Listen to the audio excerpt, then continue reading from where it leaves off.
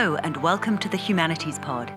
I'm Annette Richards, and today we're talking about the emotions, early Christianity, and the role of feeling in the creation of new religious identities.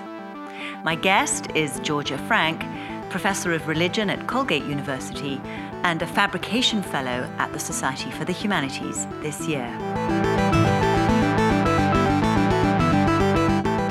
Some stories do have morals, but I don't see it as much as inculcating dogma or so on. It's really about plunging you into a messy situation and feeling all kinds of emotions, whether it's from compassion to pity to anguish. Georgia's research focuses on sacred stories, the senses, and materiality in the first 600 years of Christianity, and especially on how the fabrication and circulation of emotions defined public life in Mediterranean antiquity. The project she's working on this year is titled Feeling Christian, the Re-Education of the Emotions Among the Laity in Christian Late Antiquity.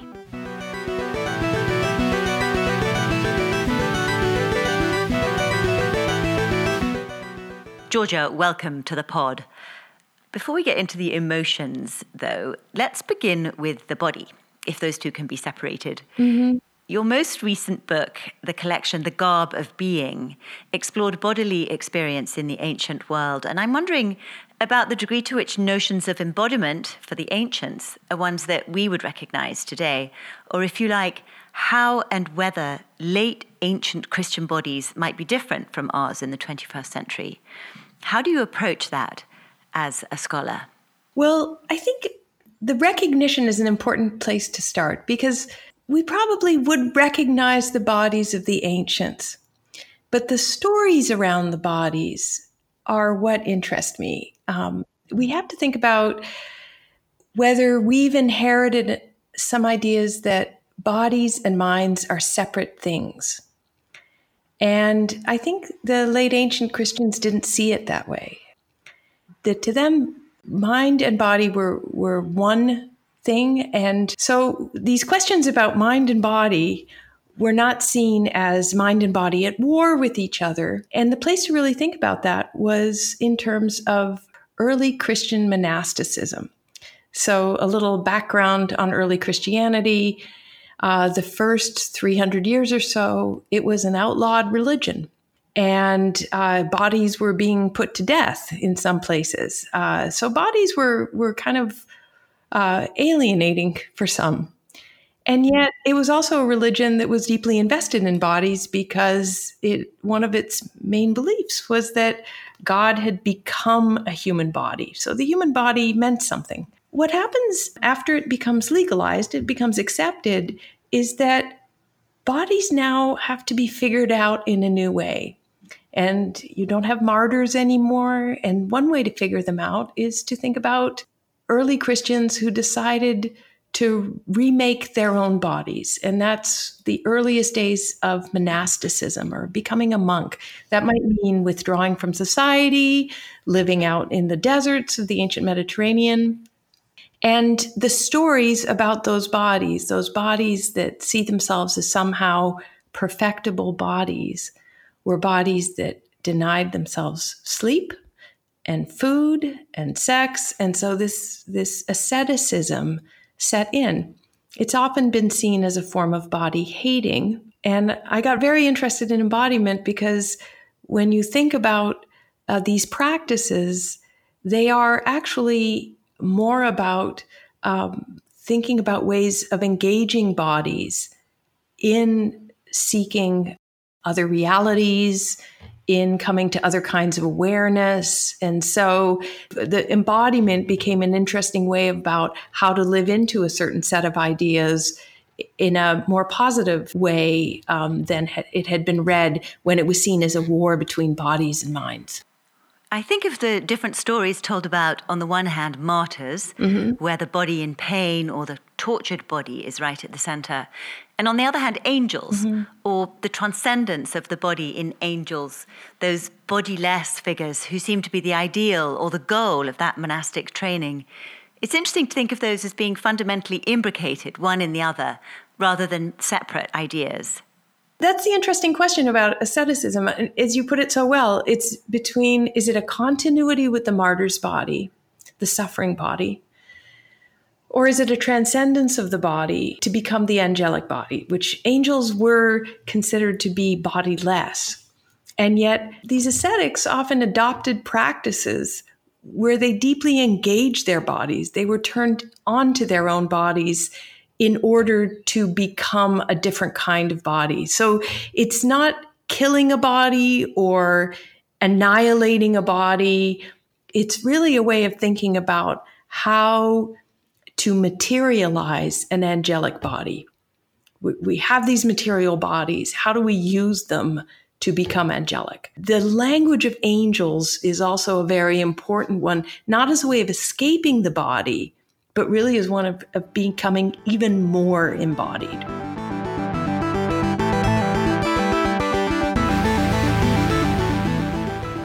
Thinking about the relation of one body to another, especially in this monastic context, let's talk about singing and singing together. Yeah. You've written about song in this context. And can you tell us a little bit about how practices of singing together enter into your stories about early Christians?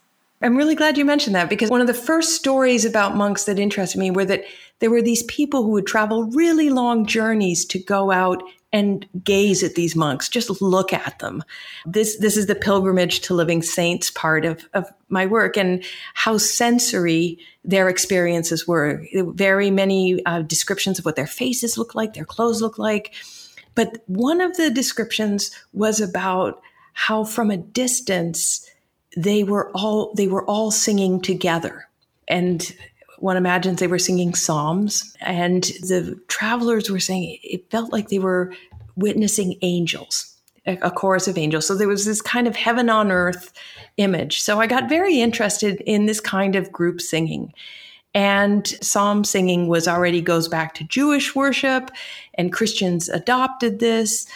And then I started getting interested. If you go a couple hundred years later, we start finding more mention of non-monastic Christians, just ordinary Christians singing together. So sermons would be sung, and often congregations would sing back a refrain or a line with the preacher. And it's not just sermons about what should you do and what does this Bible passage mean. That might be what some understandings of sermons are. These were actually retelling Bible stories from the perspective of the character. So the preacher becomes that character.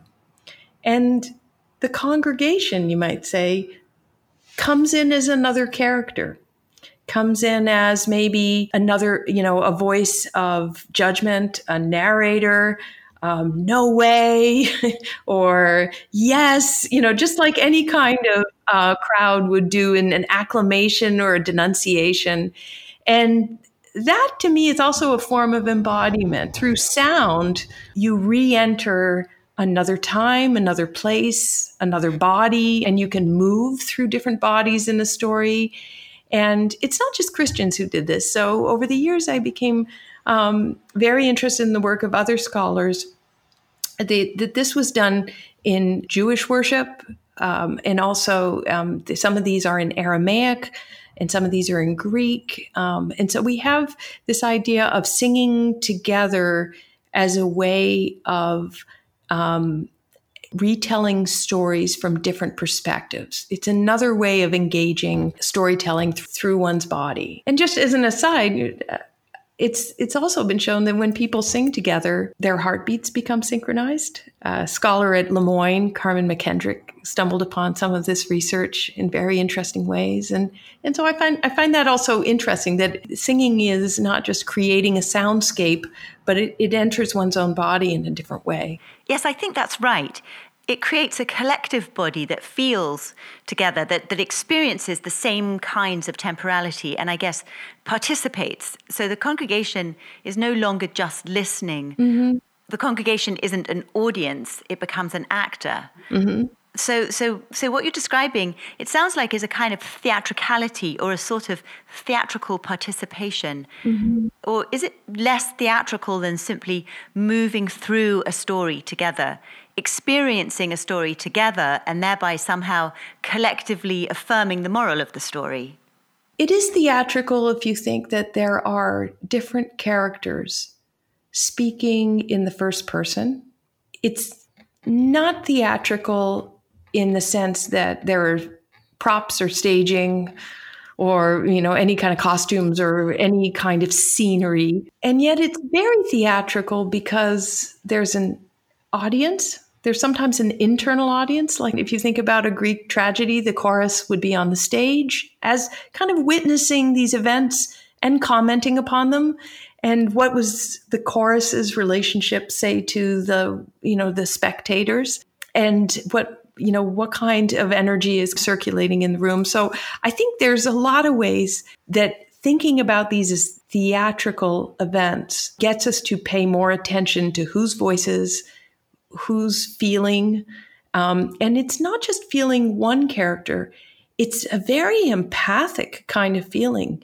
You will speak other characters' voices in the course of this. The theatrical has been very helpful for thinking about how affecting these stories are.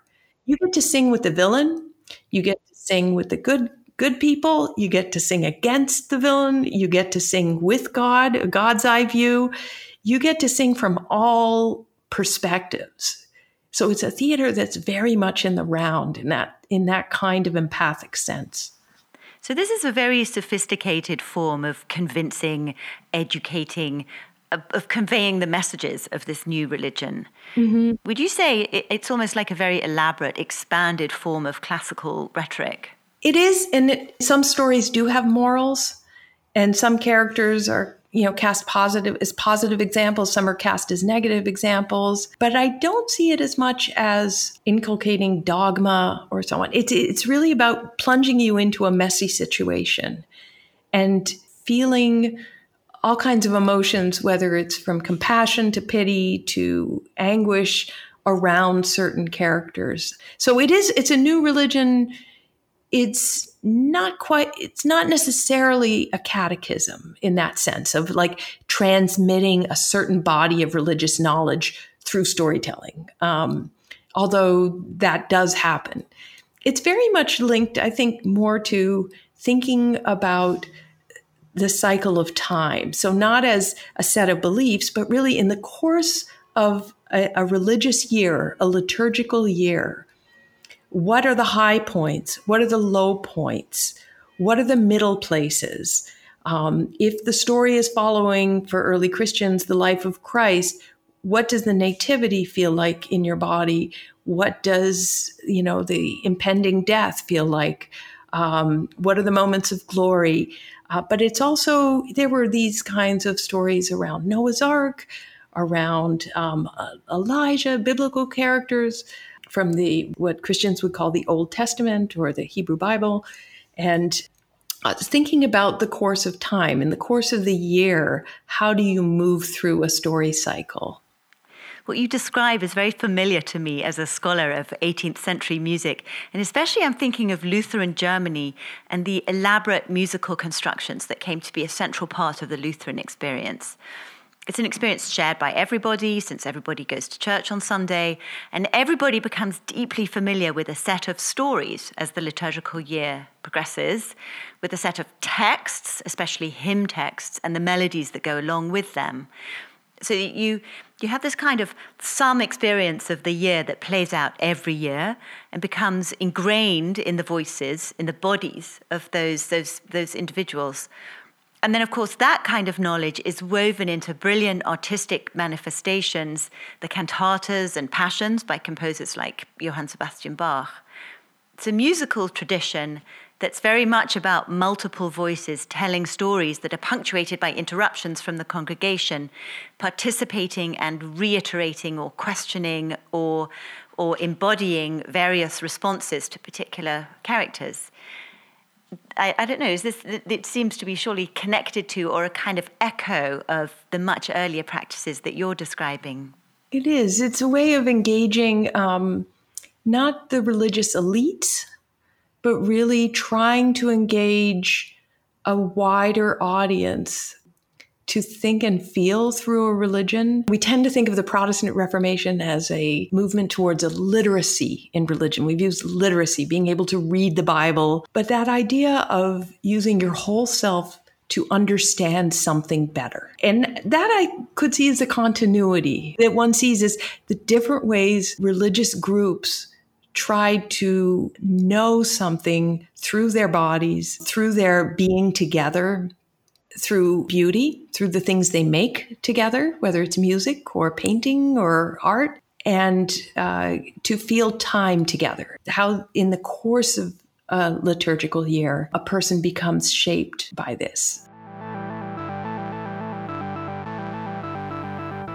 Georgia, you've mentioned shaping and making. Let's move here to fabrication. Yeah. This is the fabrication year at the Society for the Humanities. Can you tell us a little bit more about how fabrication as a concept figures into your work this year? Mm-hmm. Well, after I wrote The Memory of the Eyes, I became very much more interested in ordinary Christians, not these famous ascetics. And I got very interested also in sermons. I felt like we don't have a lot of writings by ordinary Christians, but we do have a lot of writings that recorded things that were speeches that were given to them, so sermons. And some of these sermons were spoken and some of these were sung. And I started getting very interested in how rhetoric fit into this, how this kind of training to persuade people, to bring people together. And this is all through the kind of education and rhetoric that many in the ancient world received, mostly men, and how preachers adopted these techniques. So some of these school books we have were about how do you make a speech that makes a famous figure from a story or from history come back to life, to make it vivid. How do you make something with words so that it can be pictured in the mind? It has a picturability, some might say. So through rhetoric, I got very interested in the ways early Christian preachers and writers used these kinds of tools and devices to make people feel things. And we have a lot of ancient rhetorical handbooks about how to feel, how to make people feel anger, how to make a jury feel vindictive, or how to make a jury feel kind of lenient or merciful. And that kind of crossover got me very interested in thinking about how do you make adult new Christians feel Christian, not just feel like a certain emotion, and not just profess a certain set of beliefs. I think that's what feeling any religion sometimes is defined as. Well, if you can say what you believe, you are feeling it. I was really interested in how do you bring these folks together, and without demanding a certain feeling, but by what techniques do you make them feel that to become this new identity requires having maybe a slightly different way of thinking about one's emotional life. The fabrication was, I thought originally, this is a great chance to delve into these rhetorical manuals, to think about the making of emotions and to think how it translates into a certain kind of Christian storytelling and a certain Christian formation.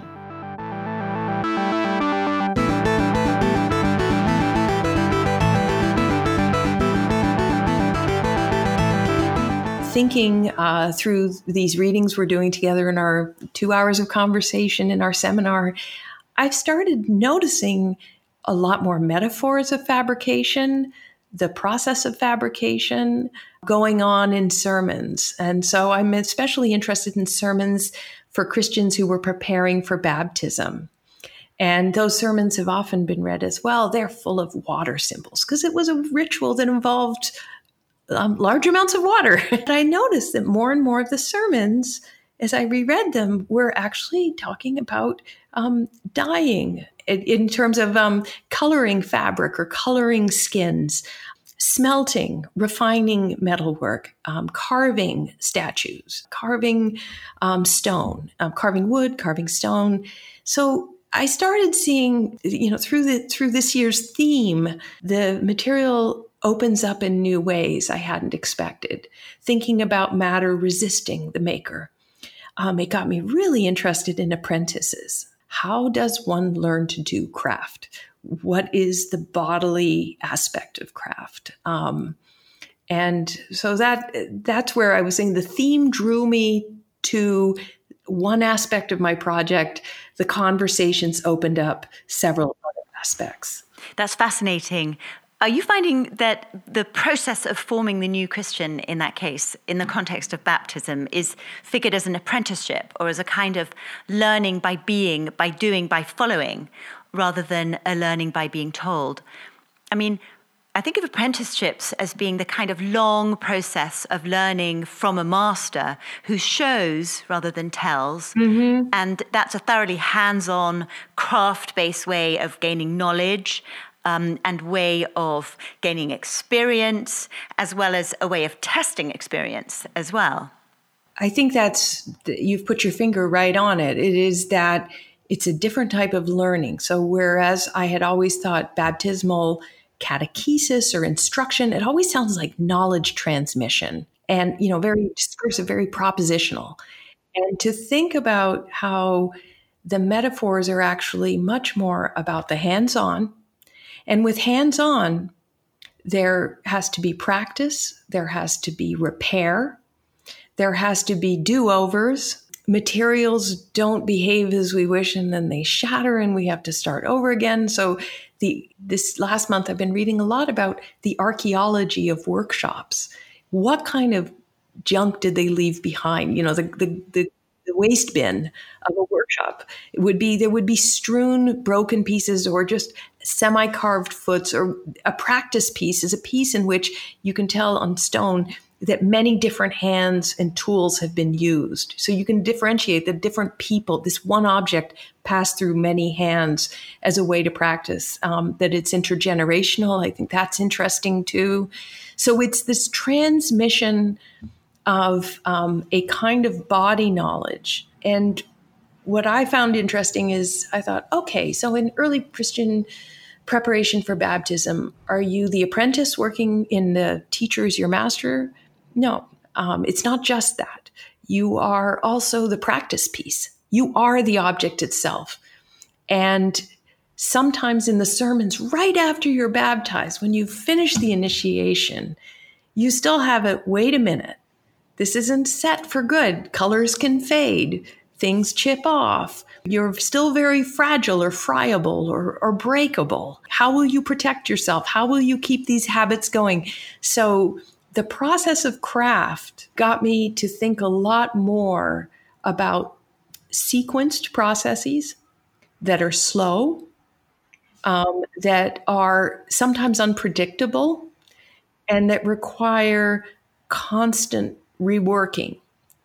And I thought that was that is really only through thinking about makers and the frustrations that makers have that I started seeing more sides that where the to be baptized is to be the object, the apprentice, and eventually the artisan. That's very beautiful. And maybe we could expand that to ourselves too. We think we've polished ourselves in various ways, but then no. There are chips and fractures that have to be worked on. And maybe that also gets back to the idea of practice and alternative ways of acquiring knowledge. Mm-hmm. I think again about musical practices related to religion and of monastic singing, inscribing knowledge into the body through immense feats of repetition and memorization. The doing and the knowing, they seem to somehow map onto one another. You mentioned this idea of copying and imitation and memory, which can often be dismissed as rote and flat and soulless even. It is a way one feels one's way into something.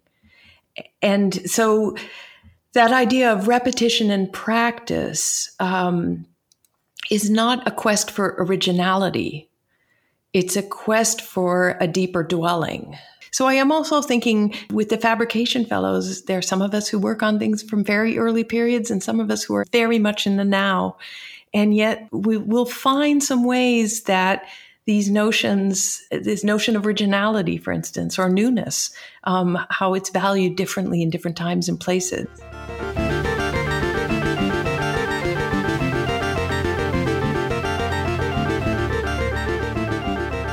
Let me ask you one final straightforward question. Mm-hmm.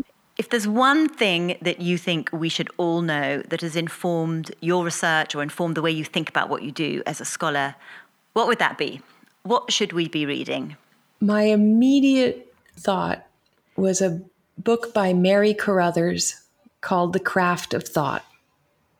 I think it's a brilliant book about the physicality of writing, the construction of ideas and thoughts, the materiality of creativity. And she is thinking also about, there's labor involved in forgetting things too, that it requires overlaying new ideas and that there's this very layered sense of human understanding. It's a book I go back to so often. She is a clear and crisp writer who just sees connections in such thoughtful ways.